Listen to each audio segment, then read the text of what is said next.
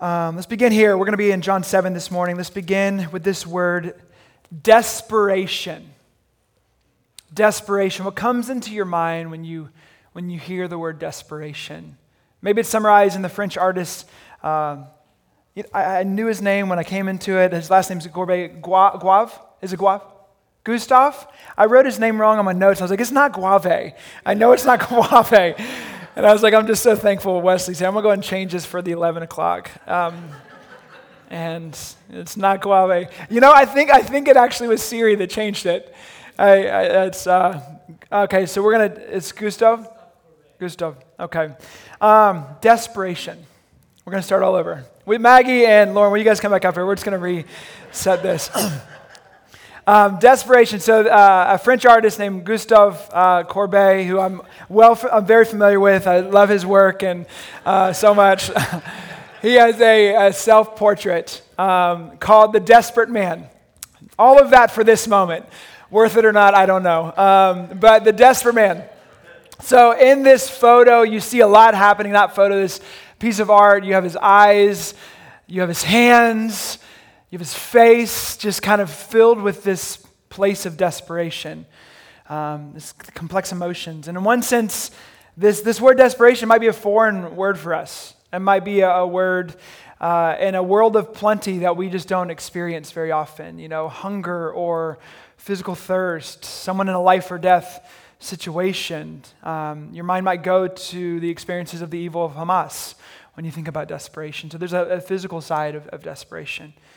And in another sense, it's far too familiar. In one sense, it's kind of that physical side that we may or may not be aware of.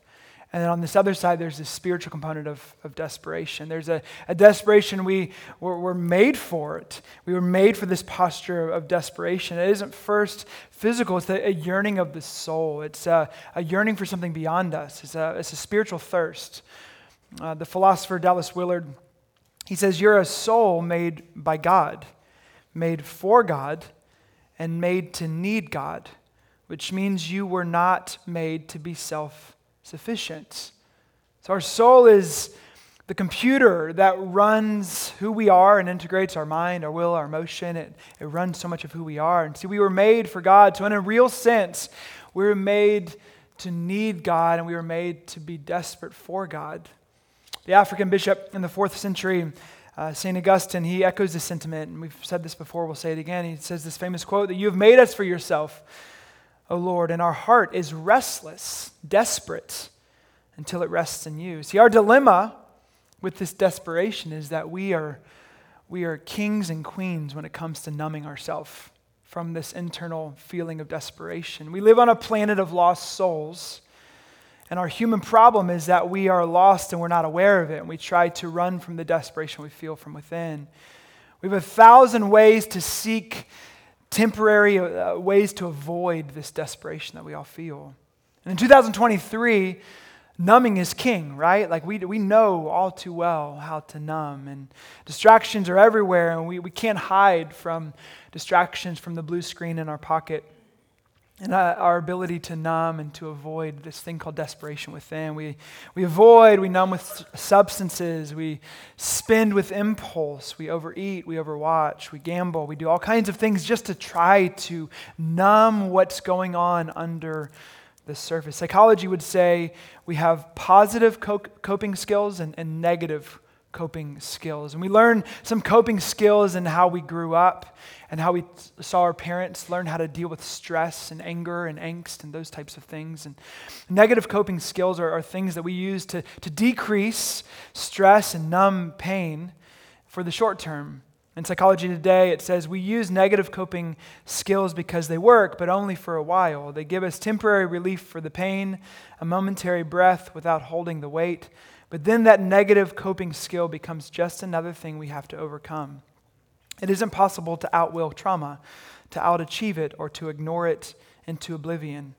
So in an age of materialism and consumerism that tries to buy happiness, that tries to deal with this human dilemma of desperation that we feel, seeking promises from the world that it can't fulfill, we find ourselves in this place Where we pay attention to all these other things in life except for our own soul and the desperation we have here. Dallas Willard goes on to say, the most important thing in your life is not what you do, it's who you become. That's what you will take into eternity. You're an unceasing spiritual being with an eternal destiny in God's great universe.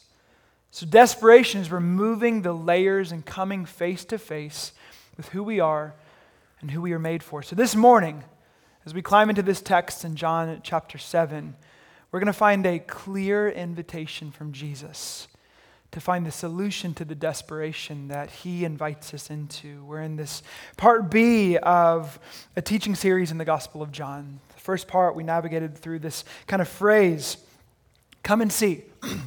In John 6 through 11, time and time again, we're going to hear this phrase, I am. Wesley mentioned it last week, I am the bread of life. And throughout the rest of these next several chapters, we're going to hear this phrase frequently, not every single week, but on a regular. And this morning, we're going to hear this summation that Jesus is I am the one who can satisfy your soul. He is the one who can satisfy your soul. We're in John 7, starting in verse 1, it says this. After this, Jesus went about in Galilee. He would not go about in Judea because the Jews were seeking to kill him. So this phrase is interesting. The Jews were seeking to kill him. Again, we're in a narrative. We got a guy named John who's writing this gospel, this narrative, because he wants the people that are reading it to experience the life of Jesus, to believe upon Jesus, and to find the life that Jesus offers in their souls. So he's writing this beautiful narrative. And in it, he's wanting to provide tension, because there's tension that exists in the life of Jesus. And there's this tension as the narrative builds where people wanted to kill Jesus. Over and over again through the Gospel of John, as the Gospel moves on, we find this regular rhythm of a desire for the people to kill Jesus. He's doing this for a reason, because half the Gospel, starting in John chapter 12, he's going to begin talking about the last days of Jesus before his death. He spends half of his Gospel on the last days of Jesus' life. And so he reminds us that Jesus is being sought, and people are wanting to kill him. They're aggressively seeking to destroy Jesus. So John is trying to make that clear. But what he also wants to make clear is that no one can lay a finger on Jesus until his time is come. At the end of this gospel in John 7:30, it says this, so they were seeking to arrest him, but no one laid a hand on him because his hour had not yet come. So he's on this mission. But he wants us to feel Jesus is in the driver's seat the whole time. There's nothing preventing him from his mission to redeem and to rescue. He wants us to feel the reality of people trying to destroy him, and yet no one, no thing can get in his way, that he is in complete authority. It reminds me of what Abraham Kuyper said, where he says, there's not a square inch of the universe over which King Jesus does not say, mine. So he isn't just some helpless lamb. He is an unstoppable, unrelenting lamb. He's one who came to sacrifice himself. But he has complete authority along the way, and John wants us to feel that tension, that John wants us to feel his impending hour of death and his immense power along the way. He wasn't just some victim to violence and evil. He was on a mission to destroy it. He doesn't wink at injustice in our day or his. He came to deal with the dragon, to remove his power, and he will come again to destroy the dragon forever. And that's the story we're a part of. And so when we hear a little phrase like his hour is not yet come, or we hear a little phrase that his people are wanting to kill him, I want us to feel the weight and the magnitude of Jesus on a mission wanting to destroy death forever. The story continues in verse 2. Now the Jews' feast of booths was at hand. So his brothers said to him, leave here and go to Judea, that your disciples also may see the works you are doing. For no one works in secret if he seeks to be known openly. If you do these things, show yourself to the world. For not even his brothers believed in him. Jesus said to them, my time has not yet come, but your time is always here. The world cannot hate you, but it hates me, because I testify about it that its works are evil. You go up to the feast. I am not going up to this feast, for my time has not yet fully come. After saying this, he remained in Galilee. So he has this discussion with his brothers, and the beautiful thing about the humanity of Jesus is that he knows everything that you've gone through. He knows what it's like to be misunderstood. None of his brothers understood, believed in this moment. And so if you felt misunderstood before, so is Jesus. He's a high priest that sympathizes with all of our human realities. And so there's this large feast that's happening in real time, the Feast of Booths. It's called Sukkot in Hebrew. It is a reminder of the Hebrews' journey when they were in the wilderness. And so for a week during this feast, the Jews would live in temporary homes. They would build a booth. They would build a tent, and they would stay in this for a week as an outward act to remember God's faithfulness. So during this time, they would construct these booths, and they would live in this place, and they would remember that God was faithful through the wilderness. It's this celebration that's right at the beginning of the fall festivals and the fruit of the agricultural time. And so there's remembering, there's relaxation, there's feasting, all of this happening in the Feast of Booths. And his brothers tell him to go up, to join the caravan that's going to go to Jerusalem. And Jesus says, no, thanks. Jesus says, my time has not yet come. He knows that if he enters into that group, it might force or fast forward his time that's not yet come. Maybe it's the motive of his brothers that he was aware of, or maybe it was the intent of those who were trying to kill him. We don't really know, but we do know that he said no to his brothers. And the story continues in verse 10, where it says, but after his brothers had gone up to the feast, then he also went up. It's kind of funny. Not publicly, but in private. The Jews were looking for him at the feast and saying, where is he? And so he ends up going. But he doesn't go with his brothers. He doesn't want to go with the caravan that's going. He goes in private. He has a plan to do what he wants to do in this moment. Again, a mission drove him. He came at the very beginning of John. We see John the Baptizer say, behold the Lamb of God who takes away the sins of the world. And throughout this gospel, we're remembering his specific mission to rescue the world. And it's worth mentioning, man, friends, we too are on mission. I know we can forget it. I know for sure I can forget it. But like our King, we too are invited into the kingdom of Jesus. And we too are invited into hope. And we too are invited into sharing hope and living out hope in our lives. And we too are challenged to not just live for ourselves, but to live for the world around us. And in this, we're reminded that Jesus was on mission. He's invited us to do the same. We fast forward to verse 14, and it says this. By the middle of the feast, Jesus went up into the temple and began to teach. And the Jews, in verse 15, the Jews therefore marveled, saying, how is it that this man was learning? This man has learning when he has never studied.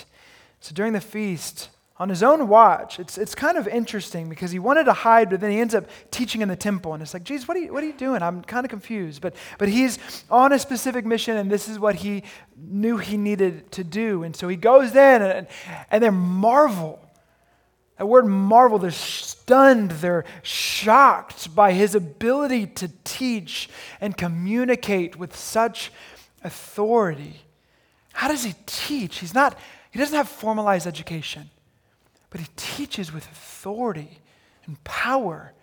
The way he does, Charles Spurgeon mentions this. He has a sermon called, one of the greatest preachers to live.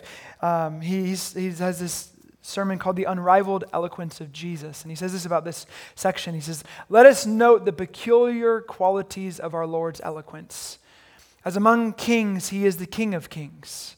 As among priests, he is the great high priest. As among prophets, he is the Messiah. So is he the Prince of Preachers, the apostle of our profession. So we see the unrivaled eloquence of Jesus as they marvel at Jesus' words.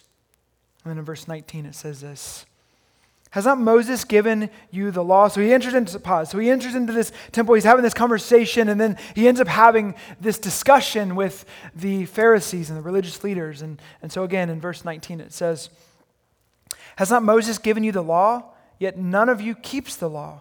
Why do you seek to kill me? Jesus says. The crowd answered, you have a demon. Who is seeking to kill you? Jesus answered them, I did one work, and you all marvel at it. Moses gave you circumcision, not that it was from Moses, but from the fathers, and you circumcise a man on the Sabbath. If on the Sabbath a man receives circumcision, so that the law of Moses may not be broken, are you angry with me because on the Sabbath I made a man's whole body well? Do not judge by appearances, but judge with right judgment. So Jesus is disturbed at how they've modified the law for their own advantage. And he speaks into it. He points to this healing that happens in John chapter 5, where we see a healing on the Sabbath. And they can't get over the fact that a man was lame for 38 years, couldn't walk for 38 years, and Jesus chose to heal him on the Sabbath. They can't get over the fact that it was the Sabbath day that Jesus allowed this man to get up and walk. They've not been able to forgive him or move on for that moment. And so much of their discussions are based off of this conversation. And they're up in arms about it and can't get past Jesus' willingness to care for this fella who was lame. And he says, guys, you've gotten it twisted. You're caught up in the regulations and you're missing the heart. You're so focused on making sure you do the do's and not do the don'ts and dot your I's and cross your T's and do the things, and you've missed it. Caught up in regulations. Caught up in the rituals. I mean, that's the last song that we sang. We're going to be so focused ourselves on religious acts that we miss the heart.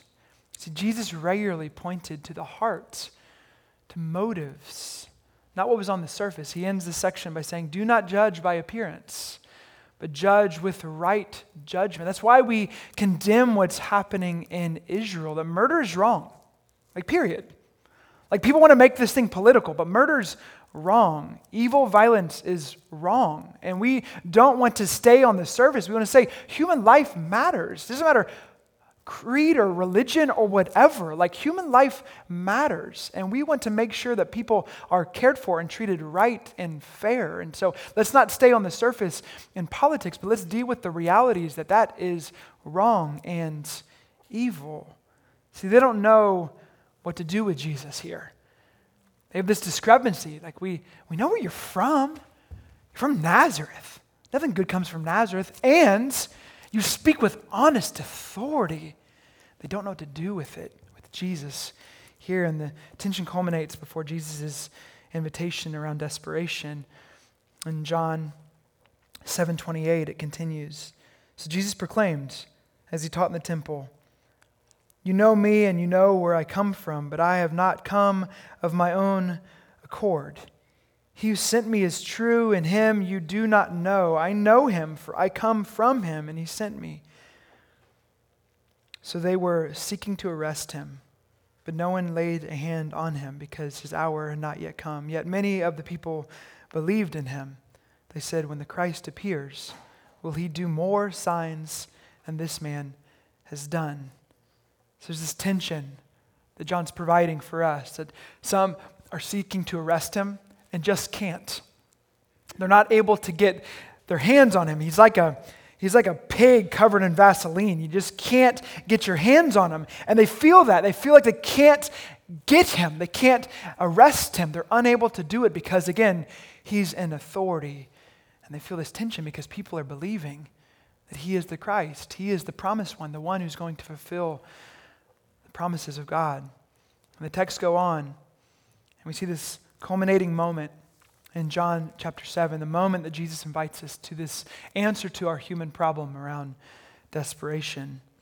In John 7:37, these few verses are beautiful. It says this, and on the last day of the feast, the great day, Jesus stood up and cried out, if anyone thirsts, let him come to me and drink.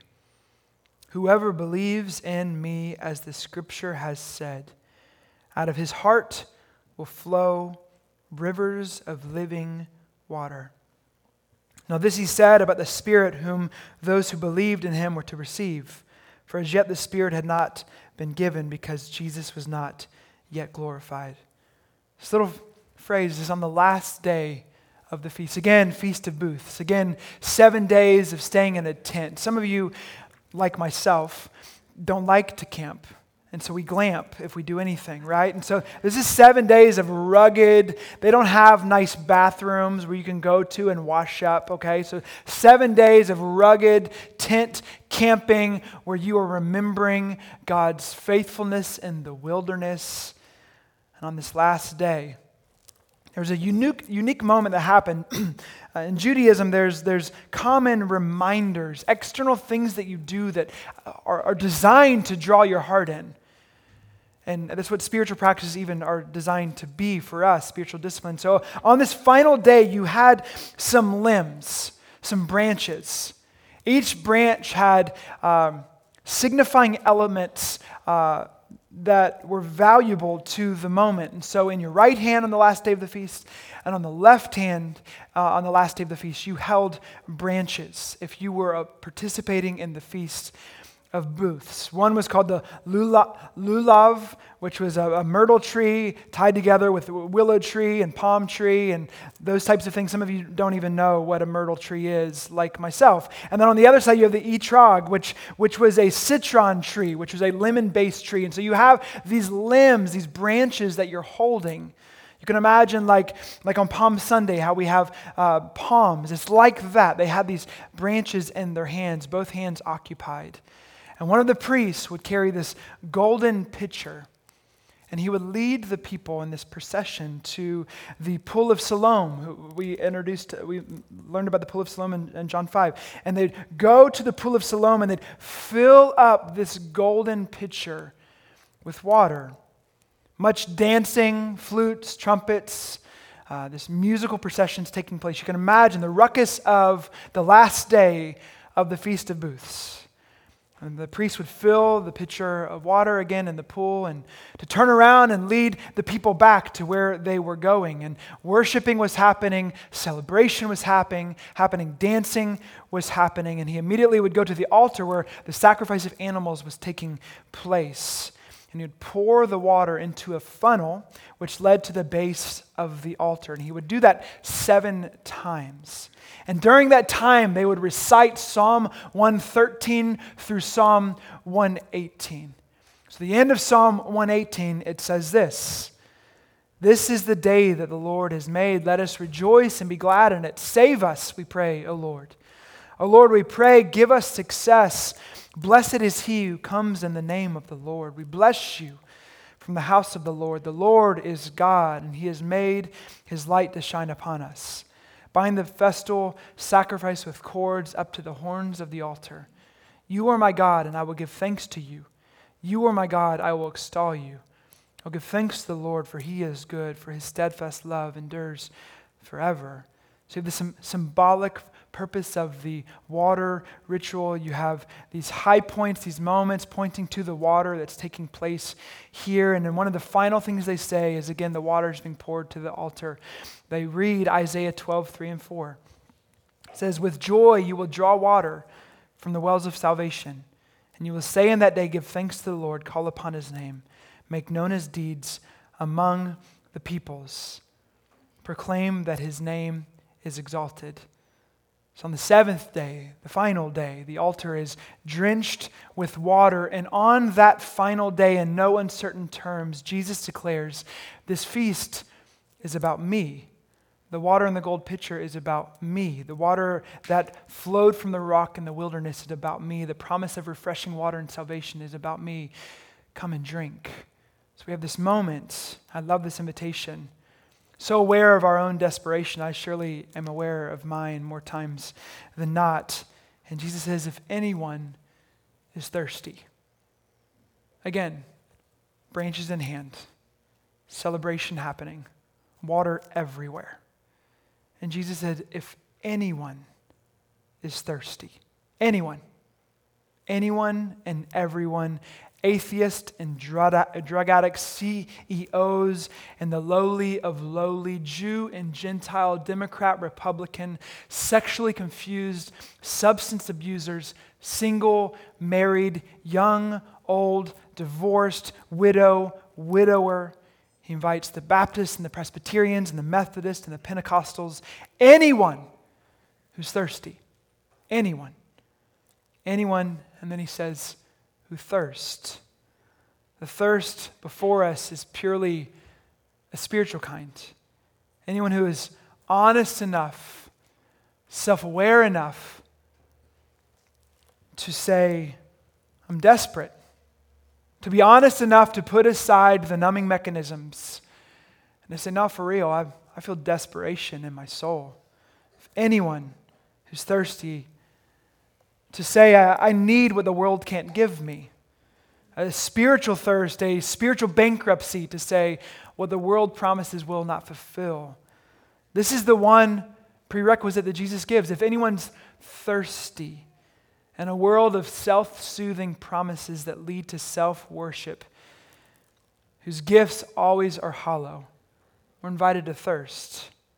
And then he says, come and drink. And this is my hope week in and week out. When I come up here, when I share from the text with you week in and week out, my hope and my prayer is that we would come and drink. My hope and my prayer is that we would taste and see that the Lord is good. I'm not looking to merely educate. I do aim to educate, but I want to do much more than that. I want to set a feast before us and say, come and drink. Come and fill your soul with the one you were made for. To be reminded of the goodness and kindness and care and provision and grace and steadfastness of our God. Isaiah 55:1.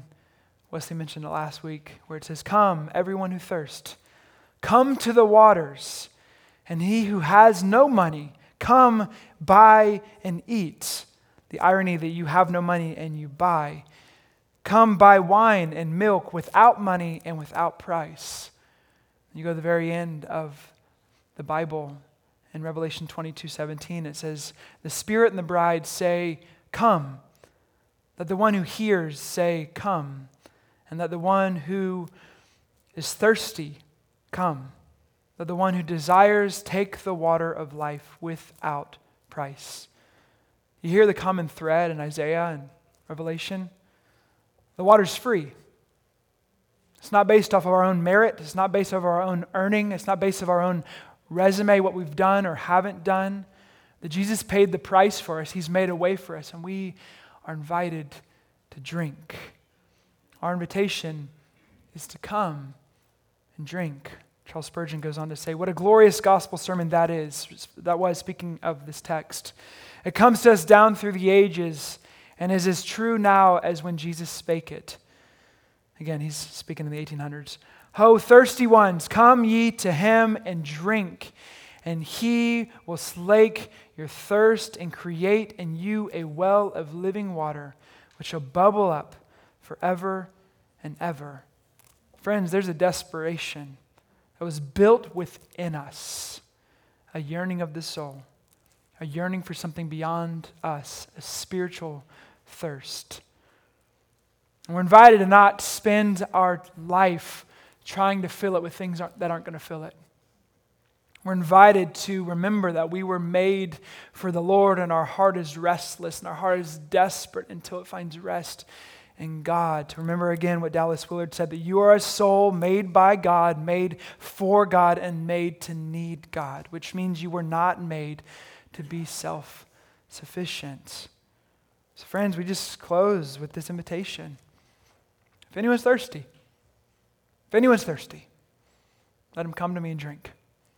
Streams of living water will flow from our innermost being. That's the invitation for us this morning that Jesus sets before us. And the question is, how? And it begins by faith.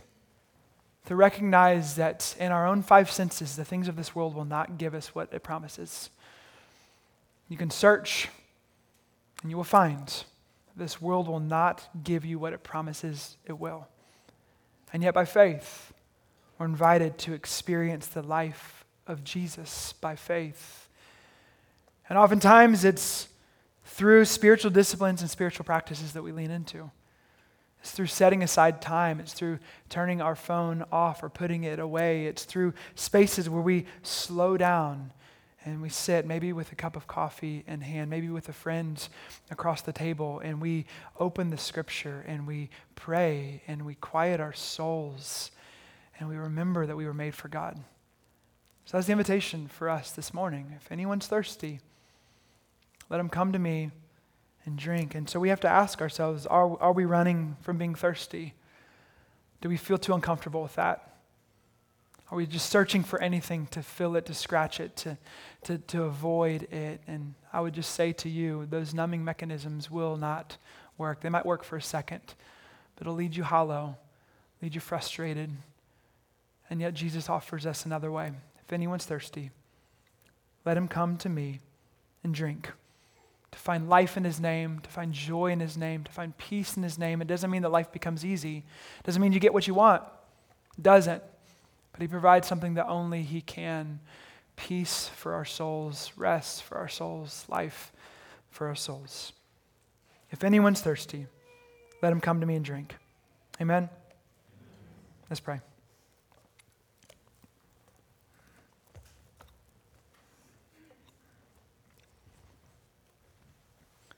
Father, we begin with just a moment of confession